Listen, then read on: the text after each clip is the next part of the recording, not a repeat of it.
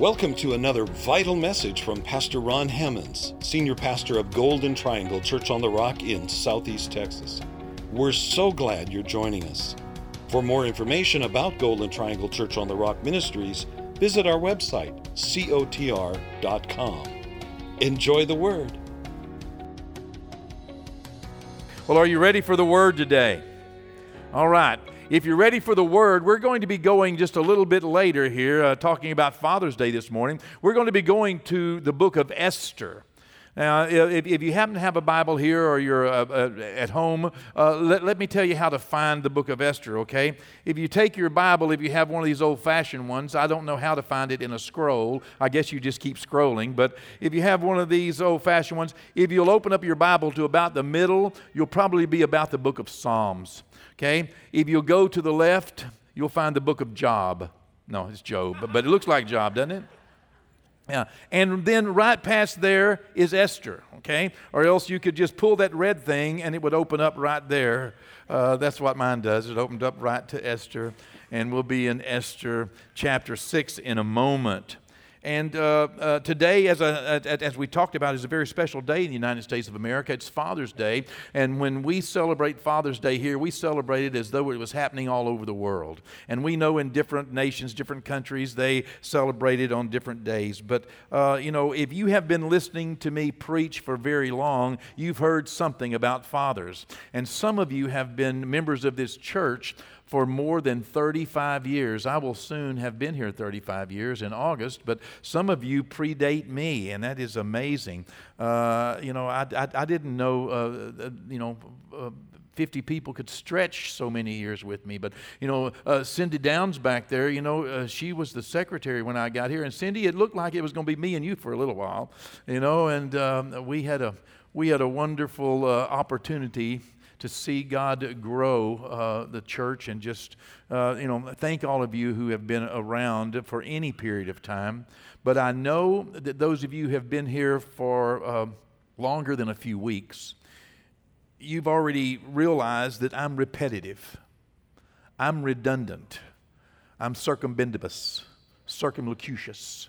I'm proliferous. I go in circles, I tend to say the same thing over and over and over. And the reason I do is because I believe that there is a difference between telling and teaching.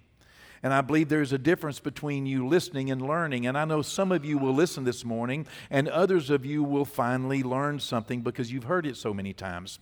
What is the difference between listening and learning? What is the difference between telling and teaching?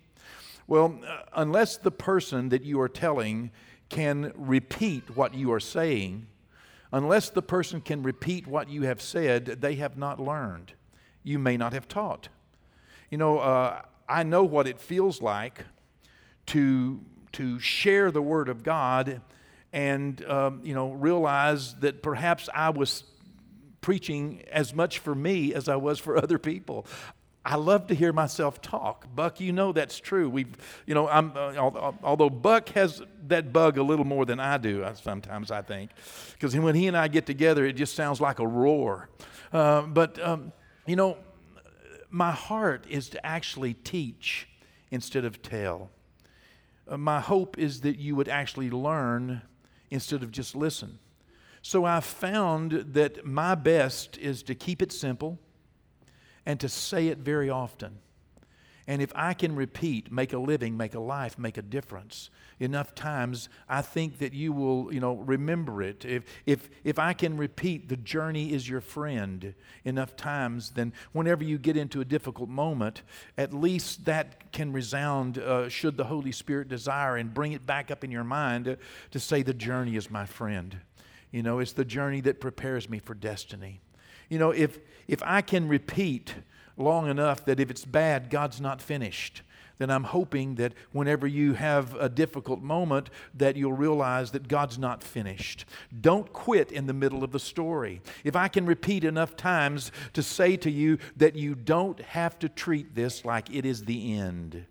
Don't let the devil make you believe that this is the end. In whatever situation you find yourself, realize that this is not the end. I get up tomorrow and I get a fresh chance. So I say things over and over.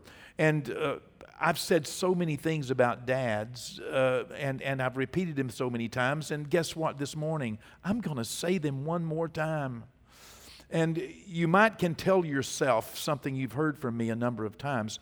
In the event that you've heard it before, then here's what you say to yourself. It's probably not about me. It's probably about someone here who hadn't heard it before. Okay? And so we participate by you going, amen. By you going, yeah. By you going, oh, I can see, and that way it makes other people feel more comfortable, even though they're hearing it the first time, they'll go, yeah, okay. And so I've said so many things about Father. One of the things I've said about fathers is that it's the only thing that God ever wanted to be. Do you know the one thing that God wants to be in your life is a father? He could have made himself into any image. He could have been the sun. He could have been light. He could have been the moon. He could have been, of lightning. He could have been anything, but he chose to reveal himself to us as a father. I find that very interesting.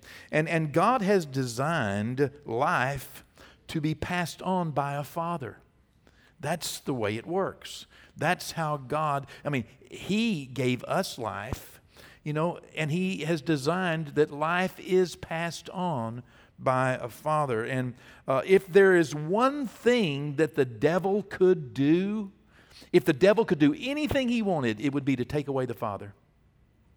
If he could take the father out of the home, out of the heart, out of the mind, out of the equation, if he could take the father out of the universe, if he can take the father out of heaven, if he could get the father out of the home, that's the number one thing he's working on. And hordes of hell today have been released all over the world with that hope that they can take the father away from you.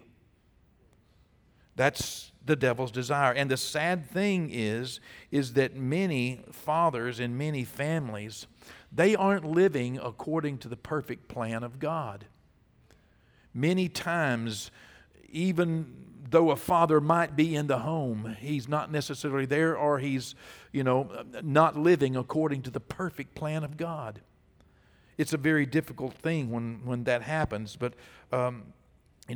there is no doubt at all that the one problem that is the biggest problem in the whole world is the problem with fathers.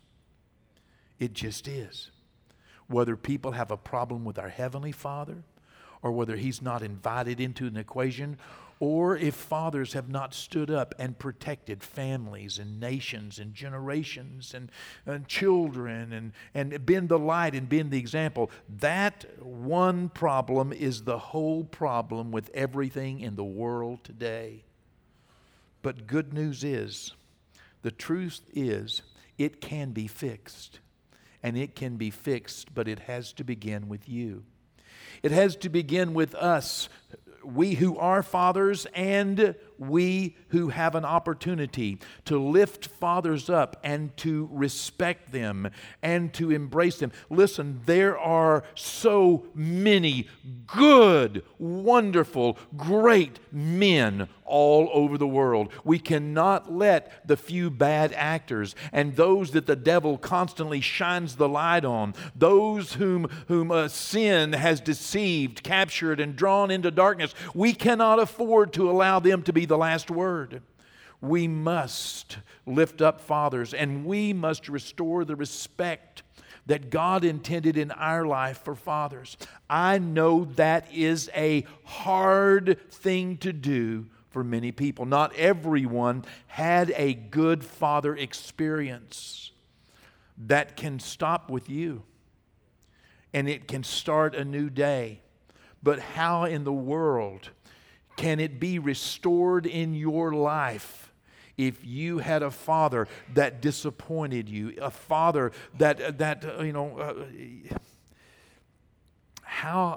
what can you do? Well, good news. Okay? There is a remedy. God always has a remedy.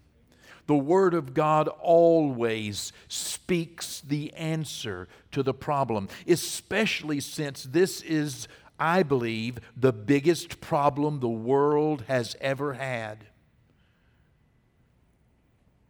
Well, today is Father's Day in America, I said, and so I have a pop quiz this morning. Okay, for us, it's 200 questions. No, it's only 5. Do you know, by the way, that's a great sales pitch. You know that, right? That's just one of those sales pitch. It's supposed to make you feel better about it being 5. Isn't that interesting? Yeah, I read that recently again and refreshed that if a car salesman, whenever you ask him what the price is, if he says, "Well, I can't charge you $1 million," then whatever he says, you feel relieved because psychologically it's under the 1 million. So psychologically, anything under 200 would have been a win for you. You would have felt better and felt like you could participate. Isn't that horrible? To be manipulated in church on a Sunday?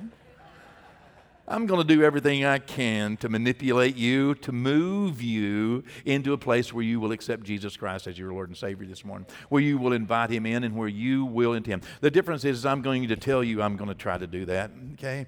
And I'll let you know when it happens. But here, the first 4 questions are true, false, and the last question is a yes, no.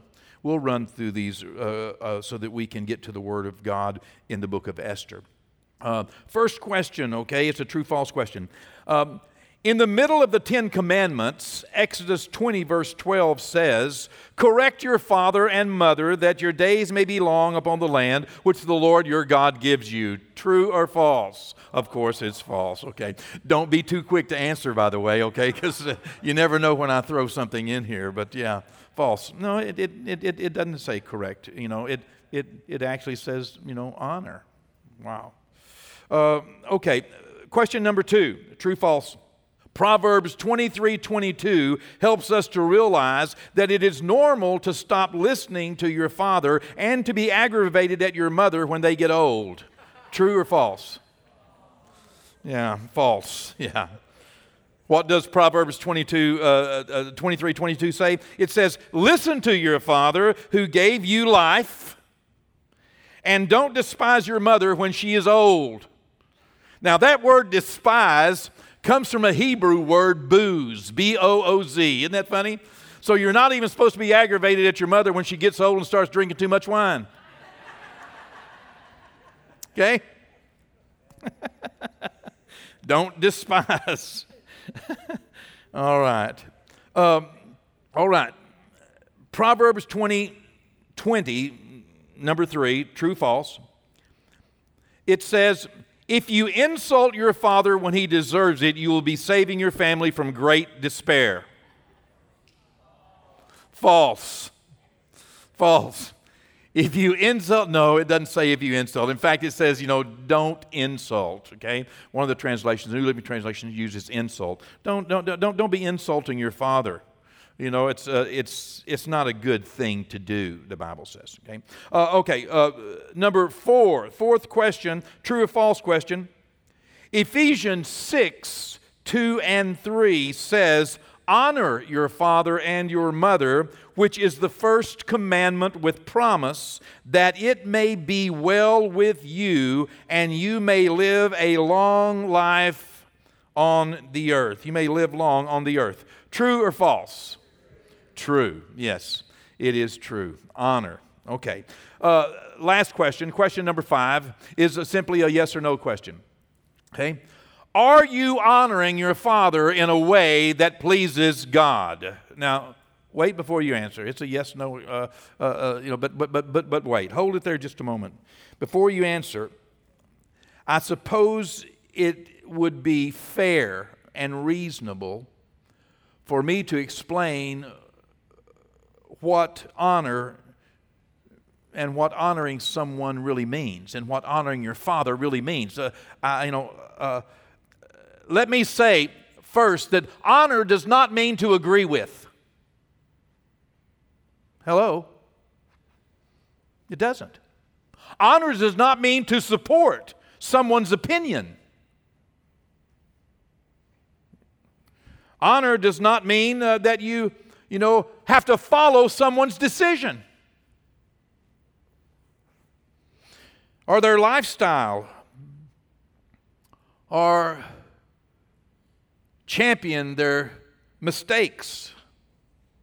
Honor is, however, a show of respect that will not allow us to embarrass, belittle, insult, or despise someone who is worthy of honor.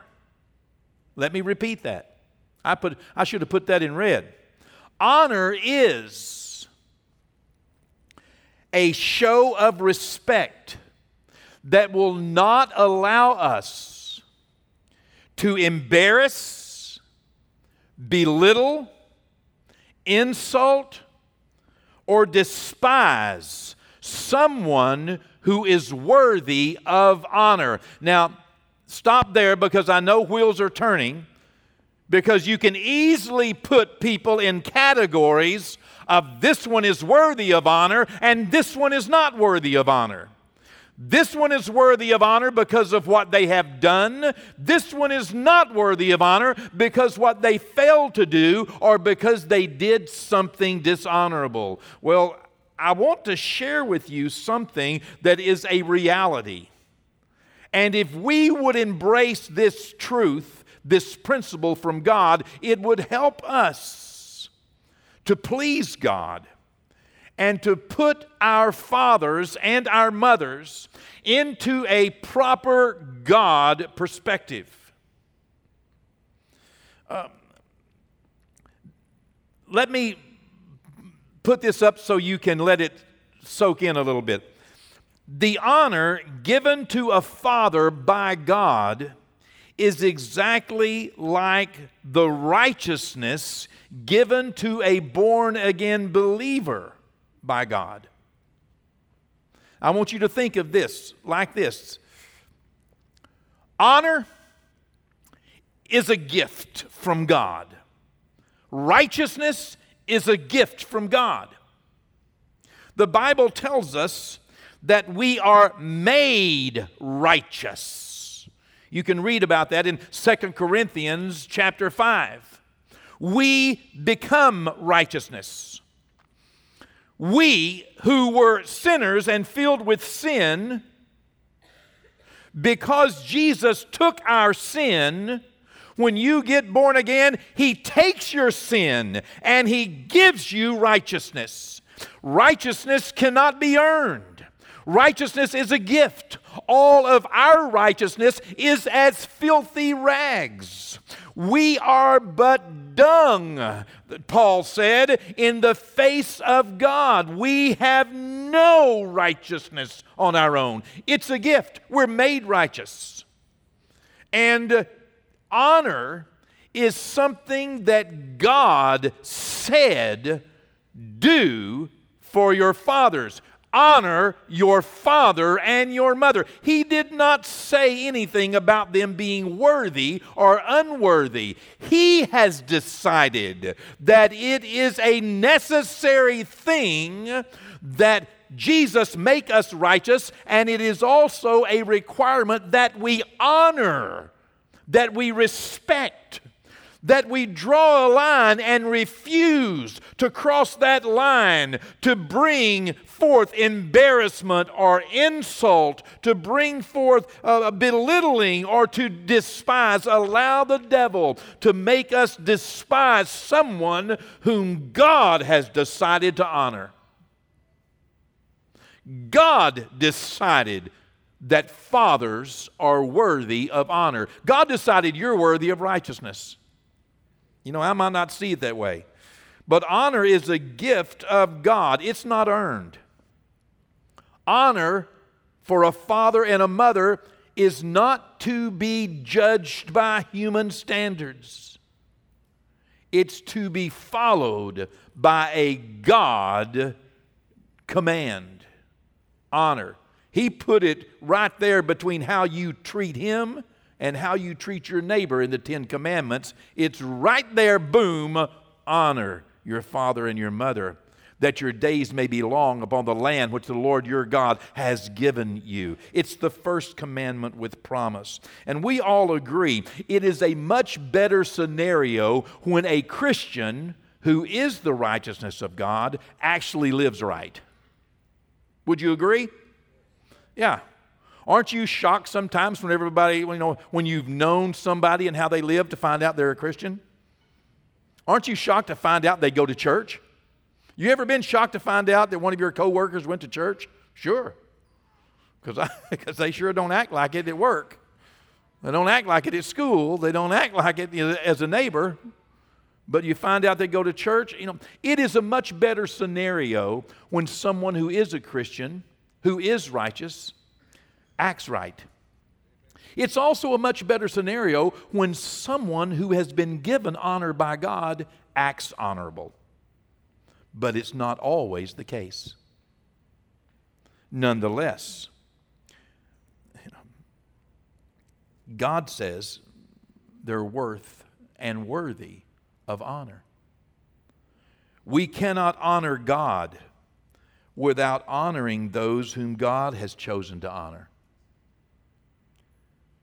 You cannot honor God without also honoring those that God has chosen to honor. You cannot love God, he said, without also loving those that God has decided are worthy of your love. He said, in fact, if you say you love me and you don't love your neighbor, you are a liar and the truth is not in you. That's not the truth. Wow. And if you say you honor God and do not honor your father and your mother, then you are a liar. You don't understand. And you're not honoring God. You must, if you want to honor God, honor those that God said honor. Now, it's not really always easy. Faith does not make things easy. It makes things possible. Committing your life to Jesus Christ does not mean it's always going to be easy to do what He says. That's not a part, but it does mean it will please Him, and there's a purpose to it. There is a purpose to it. In order to get a biblical handle on this principle, we're going to read from Esther chapter 6. Now let me catch you up here on what was going on in this time period. It's somewhere about the year 480, 479 BC. There's a king, the Bible talks about him being Ahasuerus. Xerxes is who we understand him to be. He was the king of Persia. And this Persian king, his palace was in Shushan, which is in Iran. Of course, Iran is the same people live there today, lived back then, the Persian people, okay? It's not, Shushan is still a place there in Iran. And this king, Xerxes, had inherited from his father. His father died in 486, and he inherited the throne. And it ends up that he ruled over 127 provinces, which covered about 60 nations, all the way from India, all the way through the Middle East and Saudi Arabia, and all the way over to Egypt and down to Ethiopia. He ruled all of that place, and his palace was about in the middle. Now, he's a young guy. He's about 35 years old or so, Well, by the time we get to 480, when he had he had a real bad experience. He's the guy that took, perhaps a couple of million soldiers and marched over to Greece. Y'all remember there at Thermopylae, Leonidas and the 300, and they stood against him, well, Well, he had marched off to war because, he didn't have anything better to do. He had kind of put his wife away, Vashti. Y'all remember if you read the book of Esther. If you haven't, read the whole book. It's just wonderful, the whole account. But Esther, Vashti had disappointed him. She wouldn't come out and prayed around, and he was having a party a couple of years after he had become king, and so he puts her away. Then he goes off to war and fights. He has a horrible, horrible defeat, a series of defeats which really start there in Greece. Some of you went to Greece with me, and we went to that very place and stood there at Thermopylae. Y'all remember this past year? Or was it this year? It might have been, who knows? I think maybe it was last June we went there, wasn't it? And we were at Thermopylae, and we had learned all that story about all the account and all the history of Xerxes and Leonidas and the 300. And we saw the place where they stood in that gap right between the water and the mountain, and such a narrow gap. What an amazing account, historical account. Well, that kind of depressed him. He only got back home, we understand, with perhaps even 6,000 people, 6,000 soldiers. He kind of had a massive defeat. And when he got back, history and the Bible does not give the full historical account of all of those things. But when he gets back, it seems the best picture history gives us is that he was sad and depressed, and so his leaders got together and they put this huge harem together for him, somewhere perhaps between 70 and 100 women. Okay? Kind of ease his burden. He's had a big defeat. He's going to go home going to go home to 70 virgins, I guess. I don't know. And so he gets back, and one of these young ladies that is in this harem is named Esther. She, of course, is hiding the fact that she is a Jew, because Jews were in disfavor. And Mordecai, who was her cousin but had raised her and was a father image to her, Mordecai told her, don't tell anybody you're a Jew. Now you be a part of this. You're a young lady, you're pretty. You go and you be a part of this harem. And so she spent a year being, prepared, bathing and oiled and everything, before she got to spend that one night with King Xerxes. And you know the story. That one night was all it took for God's will to unfold and for him to place the crown on her head and for her to become queen of Persia and all of those 127 provinces. It's a wonderful, wonderful story. Well, there was a man in the kingdom who was high-ranking. His name was Haman, Haman. And Haman hated the Jews. He hated them with a vengeance. And he concocted a plan on how he could get the king to sign an executive order that all of the Jews could be executed, could be killed by anyone that wanted to, or anybody that wanted their stuff. On a certain day, it was open season on Jews. Well, Mordecai had went to Esther and told her, you have got to intercede for us. Well, she didn't want to, but then there's that famous, quote that we all quote, Mordecai sent back, perhaps this is the very reason you ever even came to the kingdom. Maybe all this other plan, God had this moment in mind, and you can do this. And so she said, well, if I perish, I perish, but I am going to see the king. I'm going to do whatever it takes. I'm going to do my best. God will have to do whatever he can do, but I will do my part. And so she goes and sets this up with the king. Very interesting that Haman had already built a gallows upon which he was going to hang her cousin Mordecai, her father image. he was going to hang this man because he hated him, because Mordecai would not treat Haman like Haman was God. But it had happened a little earlier in the story that two of the gate guards had been plotting to kill the king. And Mordecai heard of the conspiracy, and he made it known, and then the king found out, and so he was able to avoid the execution and deal with the gate guards, and they were executed instead. And this was written down in a little book, to say, this guy Mordecai helped us. He helped the king to keep from being executed. And so the king one night, of course, as it would happen, was staying up late and was sleepless, the Bible says, because God, was interrupting his sleep. And he said, bring me the books of the historical accounts and read to me from it. Maybe while you're reading to me, I can get some sleep, And so they read through that passage of the account of the record where Mordecai, this man named Mordecai, had actually saved the king because he had helped discover the plot to kill him, to assassinate him. And the king interrupted and said, What has been done to reward this man, Mordecai? And they said, well, nothing. He went, oh, wow.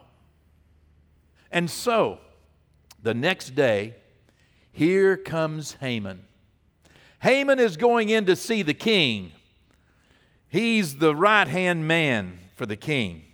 He's going in to see King Xerxes because he's going to end up getting permission to put Haman on the gallows and hang him. That's what he wants to get done. So he comes into the king, and we are in Esther 6, verse 6. So Haman came in, and the king asked Haman, what shall be done for the man whom the king delights to honor? Now Haman thought in his heart, whom would the king delight to honor more than me? I mean, I'm the right-hand man. I'm his helper. Oh, Haman starts turning, oh my. What should be done for the man whom the king delights to honor? What a great question. What should be done for someone whom the king wants to honor? All Haman could think of is, that's me. I'm the right one. I'm the just one. I'm the helpful one. I'm the one. I'm right. Not in a million years could he imagine that the king wanted to honor the man that he thought was wrong and mean and nasty and rebellious. He could never have imagined that God wanted to honor that man. He thought, oh, he's talking about me. And so Haman represents so many of us who have operated in the flesh at times in our lives. And we have allowed our disagreements, we have allowed our disappointments, we have allowed our disgust to become a guiding light in our life. Have you ever allowed your disappointments to guide you into a place that God didn't want you to go? Your disagreements, disappointments, your disgust. Have you ever been disgusted and let that become your guiding light? Let that become the leading authority and by which you judge everything else? Well, the question here that, Haman had in his heart was, ooh, what do I want? That's so many people. What do I want in this relationship, in this scenario? What do I want from this relationship? How do I feel? And Haman felt justified, completely justified that he was right. And Haman believed that the whole world would be better off without this Jew, Mordecai. He believed it wouldn't just bless his life, but everybody would be blessed if this guy could just be put in his place. He believed he was right. He believed Mordecai was wrong, but the king did not feel that way. The question that that Haman heard was, what do I want? How do I want to be honored? So Haman imagined, how do I want to be honored? How would the king honor me? Oh, my goodness. Okay. So Haman told the king what he wanted for himself. Verse 7, and Haman answered the king, for the man whom the king delights to honor, let a royal robe be brought, which the king has worn, and a horse on which the king has ridden, which has a royal crest placed on his head. Then let this robe and the horse be delivered to the hand of one of the king's most noble princes, that he may array the man whom the king delights to honor. Then parade him on horseback through the city square and proclaim before him, thus shall it be done to the man whom the king delights to honor. Wow, this is where it takes a turn. Haman is telling him everything I want, Oh, man. This is what, if the king wants to honor, the king wants to honor me, then I want a robe and I want a horse and I want somebody running out in front saying, look at the guy that the king wants to honor. God has a way of really creating paradigm shifts, doesn't he? Haman's about to get one. Verse 10, then the king said to Haman, hurry, take the robe and the horse as you have suggested, and do so for Mordecai, the Jew, who sits within the king's gate. Leave nothing undone of all you have spoken. So Haman took the robe and the horse. He dressed Mordecai in the robe, and he led him around on horseback through the city square and shouted before him, thus shall it be done to the man whom the king delights to honor. This story really punctuates a golden rule, doesn't it? Luke 6:31 says, and just as you want men to do to you, do to them likewise. Well, back to the last question. Okay? Are you honoring your father in a way that pleases God? You see, because it's not our choice or our determination or our judgment in the flesh as to whether someone else is worthy of honor. It's God's choice. It's the choice of the king. And the king has decided who will be righteous, and the king has decided who will be honored. And the only way that I can honor God is to honor those whom God has chosen to honor. And again, remember, this is not a place where we can allow our disagreements, our disappointments. It's not a place where we can allow our disgust to rule. Honor does not mean I agree. Honor does not mean I support your decisions. Honor means that I have decided that I am not the one who decides, and that I am not going to embarrass, belittle. I am not going to come to the place where I become a person who insults someone whom God wants to honor. If the answer to that question, you're treating your father in a way, you're honoring your father in a way that pleases God, if that answer is yes, then I'm going to tell you, great, keep up the good work. Keep up the God work. If not, then I'm going to ask you, offer your repentance to God. Because this is the first commandment, not the first suggestion. It's the first commandment with promise. How do I honor someone who I disagree with, I don't support? How can I honor someone? I start by asking for God's help. I start by deciding I'm not going to embarrass and insult. I'm not going to belittle. I'm not going to dishonor God. I'm going to do my best to treat them like I want to be treated. I dare say any one of you has been perfect. But I don't think you want to be treated according to your imperfections. Would that be fair to say? I dare say that any one of us is perfect. I want to be treated kindly and nicely. Well, that's the way I'm going to treat others that God has decided to honor. Amen? After all, honor is a gift from God. A God gift has a God goal. Perhaps the healing you need will come from you doing God's will. Perhaps the hurt that you need healed and touched is what God always designed, because a God gift is for a God goal. It will accomplish a God goal. It might be the one thing that sets your father free. It might be the one thing that sets you free.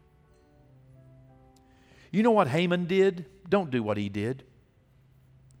He was so devastated, so repulsed by the thought of honoring the one the king wanted to honor that he went home and hung himself. Don't go home and hang yourself. Listen, he could have gotten on board with God's plan. He could have changed. He could have. He would not allow himself to change. Don't disallow the freedom, the release, the healing that God wants to perform in your life. And you can do it on this Father's Day. Those of you on campus, would you stand to your feet? Those of you at home, would you join with me? Let's offer our hearts to God. As I said earlier, righteousness is a gift that's given to those who accept Jesus as Lord and Savior. If you've not accepted Him as your Lord and Savior, do so today. Ask Him into your heart. He'll forgive you sins, and He will cause you to be made the righteousness of God in Christ. You can be saved today. You can also be set free. Thank God for all those who honor their fathers and their mothers. But if you're not in that category for some reason, then remember, this is a God choice. Ask God for help. Repent. Ask God for help. And then, step by step, day by day, just do what pleases God. Treat them the way you want to be treated. They're worthy because God said they're worthy. Amen. Thanks again for joining us for another relevant word from Pastor Ron Hammonds. Visit COTR.com and subscribe to our social media platforms to stay up to date. As well, receive more encouraging messages from our pastor and details of the work we're doing both in our community and communities like ours around the world. Today and every day, God bless.